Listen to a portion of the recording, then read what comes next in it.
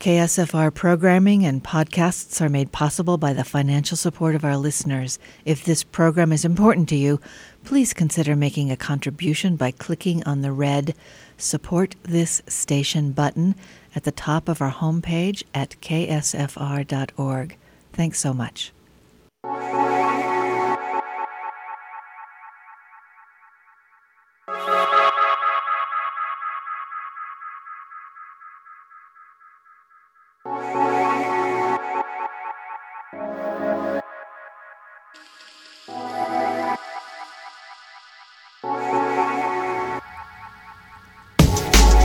Welcome to Living from Happiness, where we talk about the art and science of living a meaningful life. I'm Dr. Melanie Harth here on KSFR 101.1 FM. We've got a really interesting guest today, Silvia Stenitzer. Welcome to Living from Happiness, Silvia. Thank you, Melanie. Nice to have your smiling face across the table here. We're talking about some pretty complex things today, folks, so hang in with us. I promise we'll be laughing together as we define things like interpersonal neurobiology and psychodrama as they relate to emotional and psychological healing. I can barely say that phrase myself. As it turns out, laughter and play and spontaneity are essential to the healing process, according to the Psychodrama founder Moreno. Silvia Stenitzer is a licensed professional clinical counselor. She's been exploring the mind-body-soul connection for the past 20 years in her private practice. She holds a certificate in interpersonal neurobiology, somatics and action methods from Southwestern College right here in Santa Fe. She's been teaching classes and presenting at conferences on topics of interpersonal neurobiology and psychodrama since 2005. Silvia, you're up. What is psychodrama? Oh, what is psychodrama? It sounds very ominous, and it really means soul in action. And it comes from the background of theater of spontaneity. Mm-hmm. It was founded by Jacob Moreno at the turn of the last century in Vienna. And that's where I come from. I come from Austria. Mm-hmm.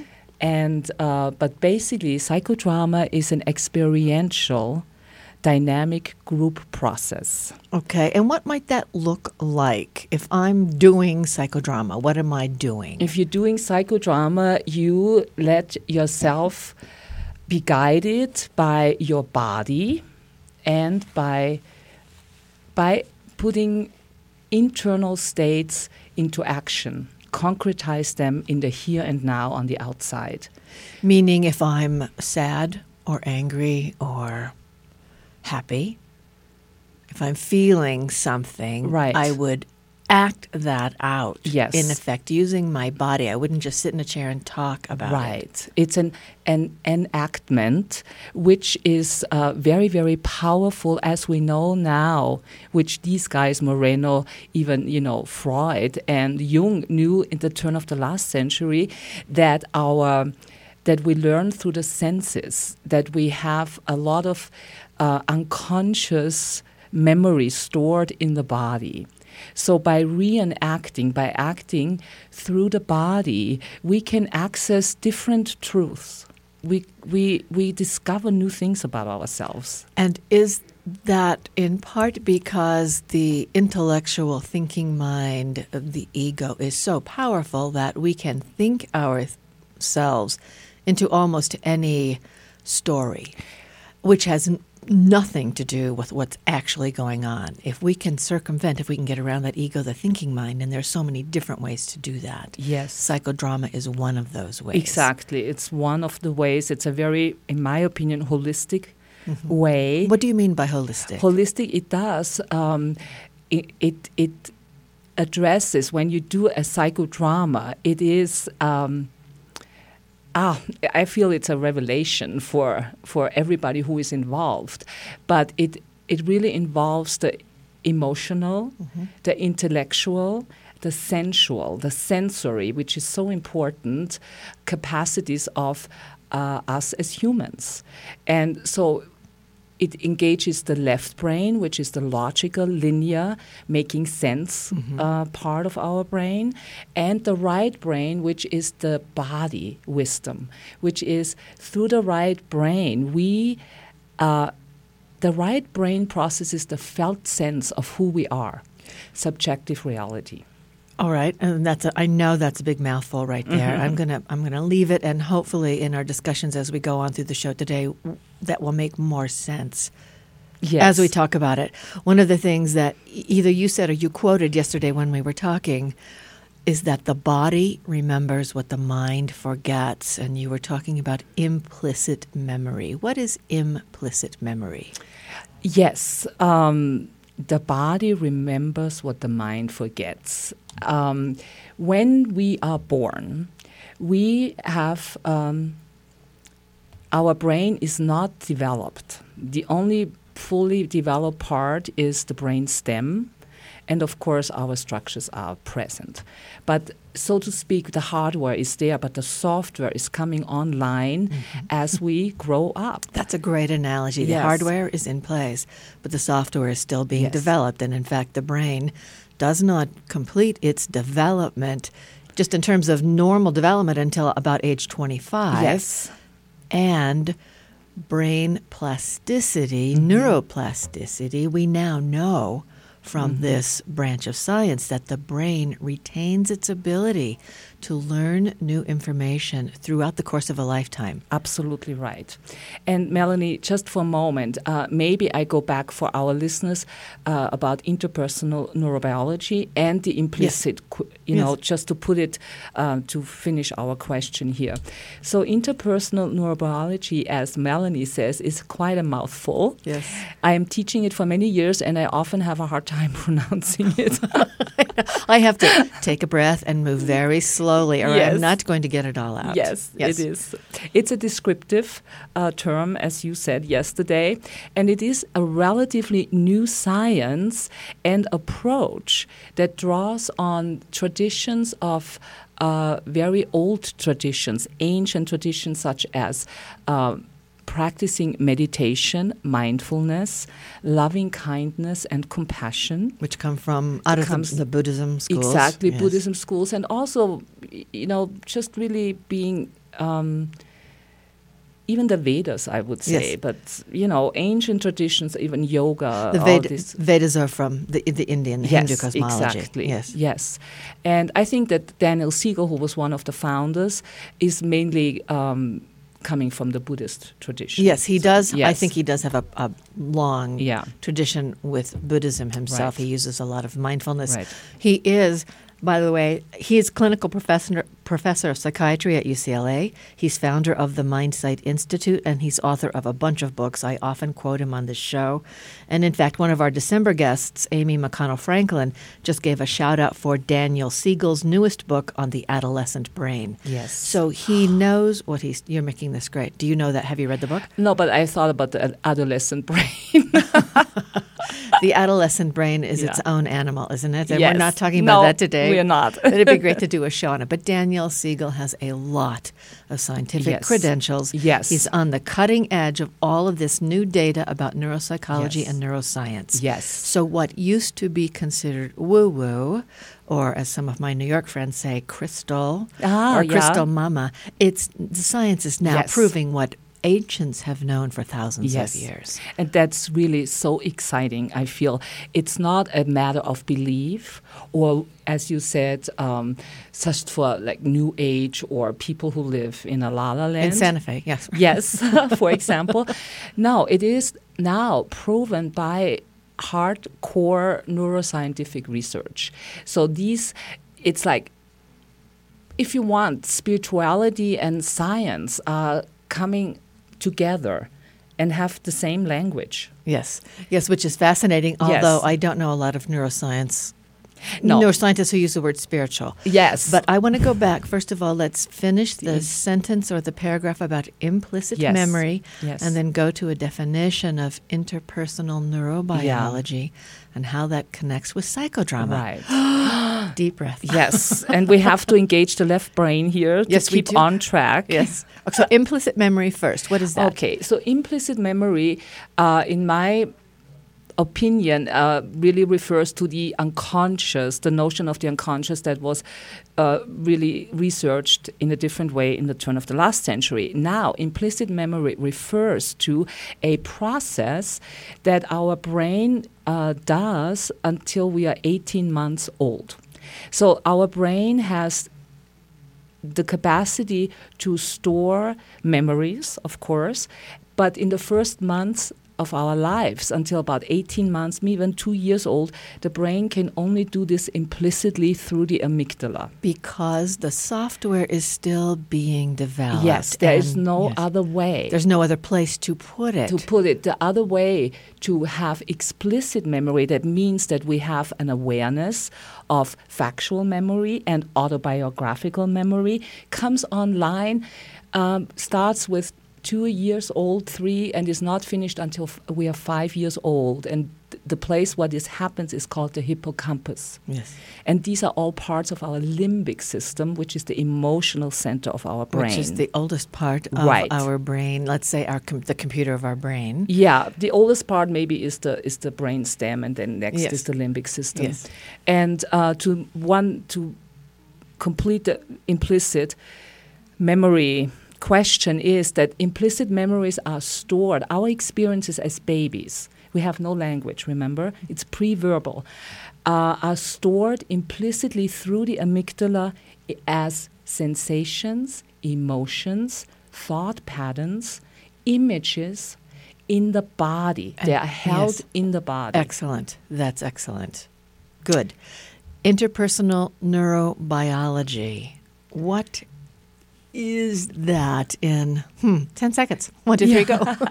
Well, we did start out that with the interpersonal neurobiology put into life by Daniel Siegel and Alan Shore, is a approach, interdisciplinary approach to promote personal well-being and interpersal well-being. Between you and I. It's interpersonal, Personal. Between people, and how our interactions with each other shape our brains, shape who we are. Yes.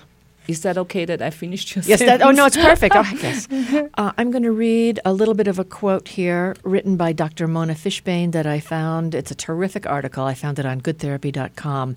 It's the explanation of how habits are formed in the brain. Everything we do, feel, or think is reflected in circuits of neurons in our brains. Neurons, or brain cells, communicate with each other at a gap, which is called a synapse. One neuron releases chemicals, neurotransmitters, into the synaptic space where it is picked up by the receptors of the next neuron. There are billions of neurons in the human brain. Each neuron connects with up to 10,000 other neurons, resulting in trillions of synaptic connections. These interconnected neurons become the circuits that underlie our habits. The more we do something, eat nuts while watching TV, ride a bike, play an instrument, the stronger the neuronal circuit becomes that supports that habit. Sylvia, does this help us understand how we can use our brains to continue cultivating that sense of well-being that Dr. Martin Seligman defines as happiness? Yes, absolutely. I think that our brain, I want to just make one disclaimer. We are not here to simplify this incredibly complex system that our brain is.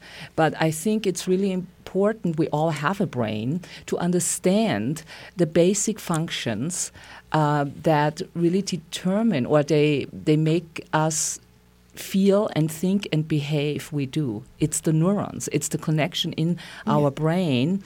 And that repeated behaviors, which we begin developing from a very young age, so young that we don't remember it. These can really trip us up as we become adults. And the whole point of this is that now that we understand better how the brain works, we can redo some of that early conditioning. We need to take a quick break, even though I don't want to. I'm Dr. Melanie Harth. This is Living from Happiness. Silvia Stenitzer and I will be right back talking about all sorts of interesting ideas. KSFR programming and podcasts are made possible by the financial support of our listeners. If this program is important to you, please consider making a contribution by clicking on the red Support This Station button at the top of our homepage at ksfr.org. Thanks so much. I'm Dr. Melanie Harth. This is Living from Happiness. Remember, you can download all the previous shows and listen anytime from the station's website at ksfr.org. Silvia Stenitzer. Well, my gosh, we've got so many things going on here.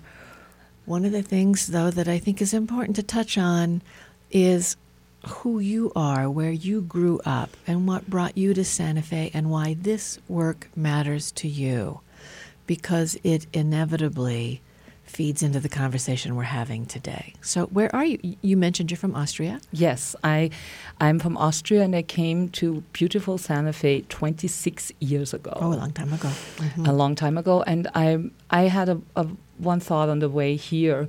I thought, how would I say that in a short, poignant way?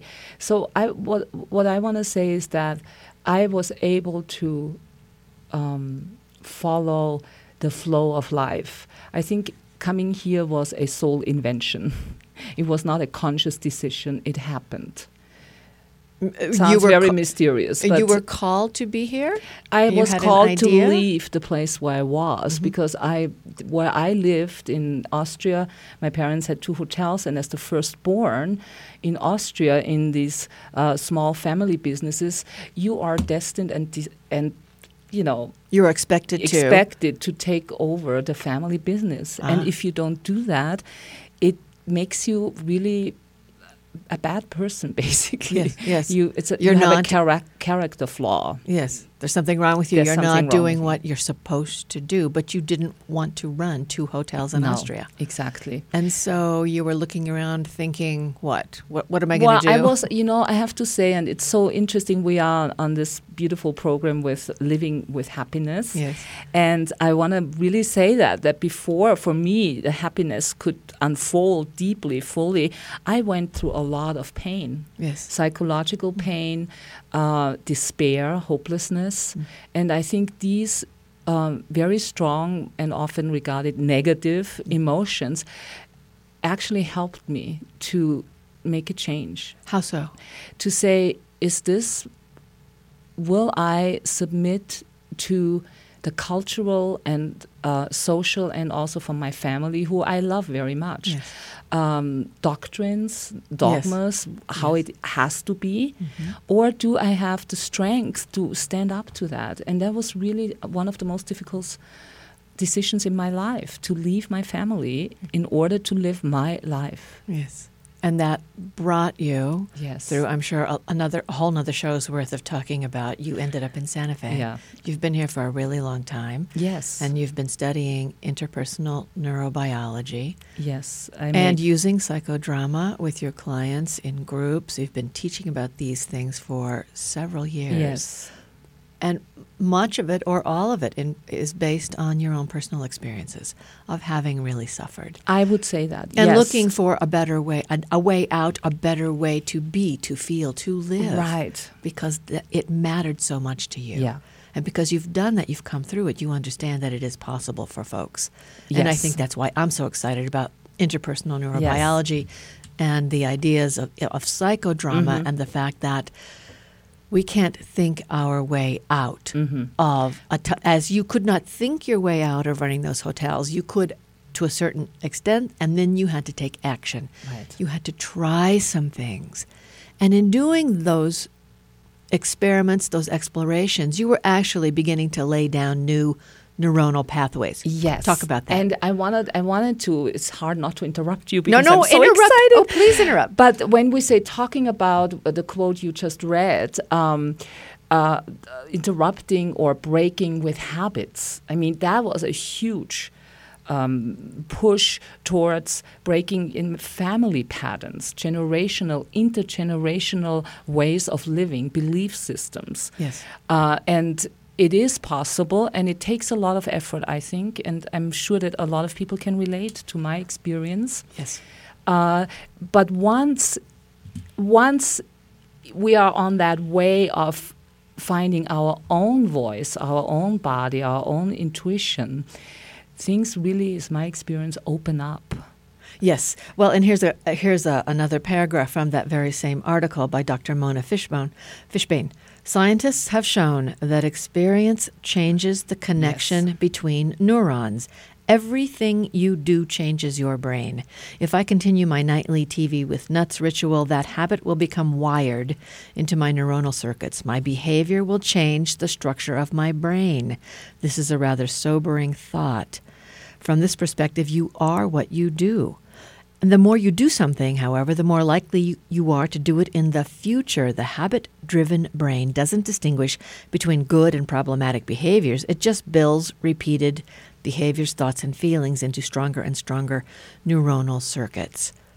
Go ahead. Again, I love your quotes that you bring here. It makes it very easy for me. And I want to tie it back to the implicit. Yes. When you talk about habits, like when you mentioned the TV and eating the nuts, that is often already a consequence of some implicit experience.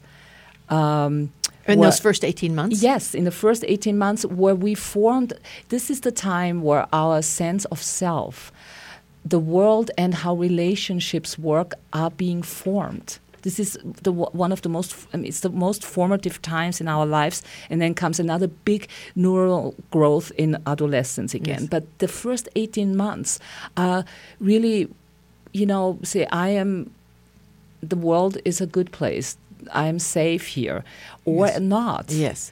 And so the behavior later is often a consequence. And so for me, it's so important or so worth it to explore again through the body, through action, and then we integrate it, of course, in the left brain and in the middle prefrontal cortex. Those early implicit memories, the things that are really the building blocks of our adult behaviors, until we slow down long enough to go, wait a second, I don't want to run the 2 hotels in Austria, and I don't know quite how to get out of it. I remember when I first walked into my very first mindfulness meditation class down in Albuquerque with Michelle Duvall. Thank you, Michelle. I raised my hand. She said, why are you here? And I said, I hate my life. I was so miserable that I was willing to do anything to change it. So, of course, I go to meditation class. We never do it when it's easy and it feels good. Right. At least I don't.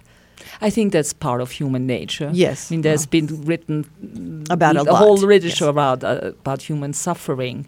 But those early implicit memories can drive our behaviors until we stop long enough and use a tool such as psychodrama or learn about interpersonal neurobiology. And we can begin changing those old patterns. I think it's a great cosmic joke. Yes. The great whatever, whoever it was, wherever all this implicit stuff comes from, that we have no conscious memories of the things that really drive our behavior. It makes me crazy. It is. I cannot agree more with you. And I was looking into your beautiful blue eyes, and sometimes I forget what I wanted to say. But you mentioned the psychodrama and the interpersonal neurobiology, and I need to give credit to a woman here in town, and her name is Kate Cook. Yes, who is my is still my psychodrama teacher, mentor. Yes. It's a very creative method, and you can never really be done with learning. And doesn't she run the Interpersonal Neurobiology certificated program at Southwestern College? Yes. I don't know her, but I've seen her work. Right. And what she's doing is really terrific. It is amazing. We have. So thank you, Kate Cook, and I'm sorry to interrupt you. Please interrupt me because we're beginning to get to the end of the show already. We need an hour today, I know. I'm going to switch gears a little bit. As you and I were talking before the show, Silvia Stenitzer, you talked about the importance of self-love and how it helps us stay open to others. And I read a quote just this morning from Thich Nhat Hanh, who is the revered Vietnamese Buddhist teacher.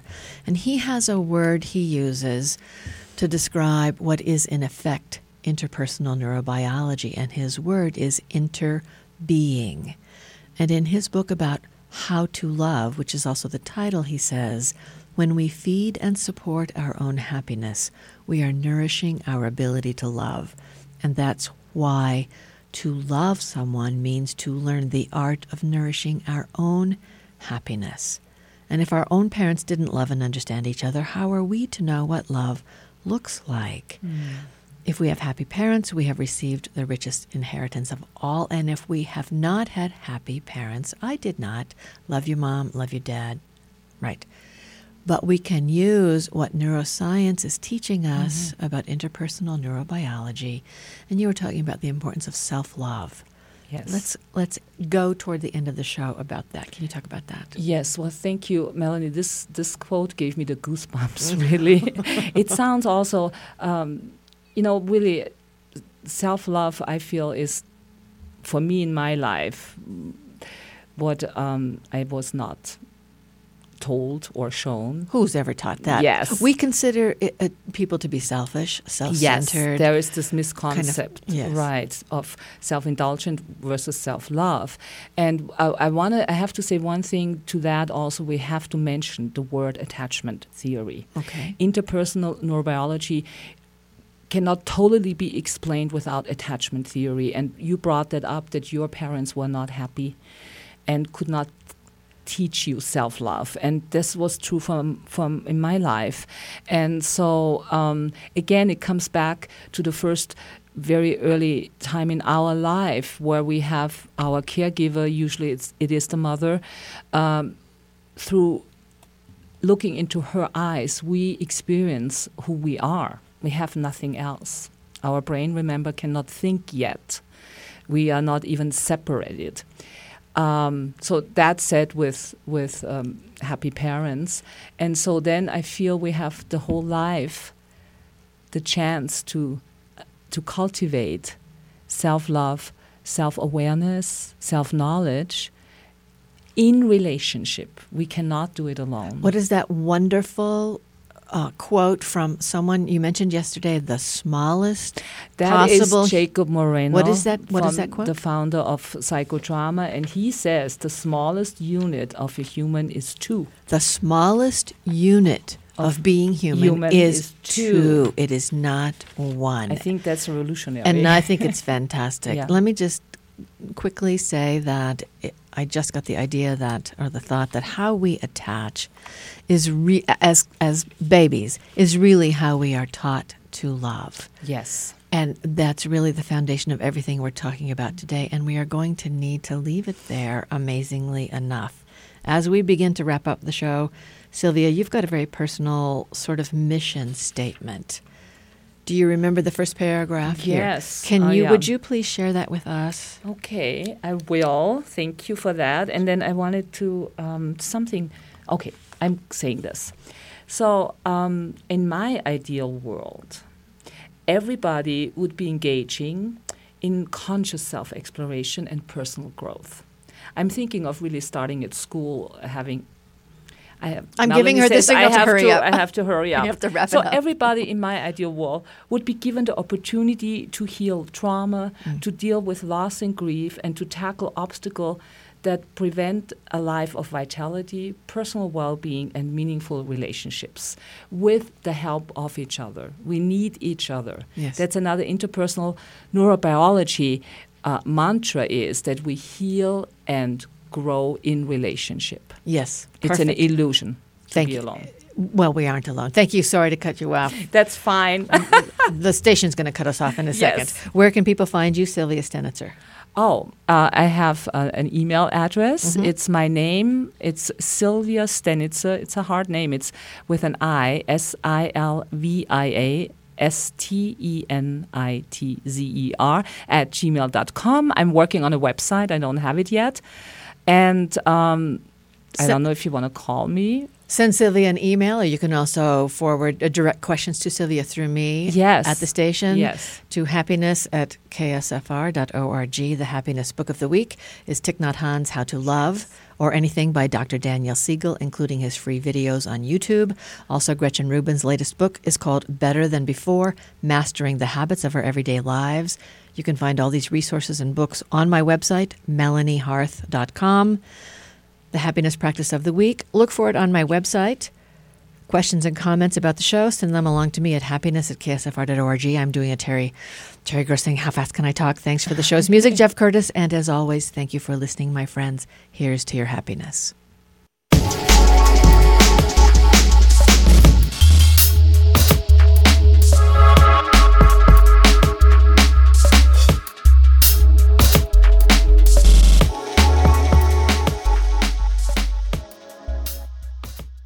KSFR programming and podcasts are made possible by the financial support of our listeners. If this program is important to you, please consider making a contribution by clicking on the red Support This Station button at the top of our homepage at ksfr.org. Thanks so much.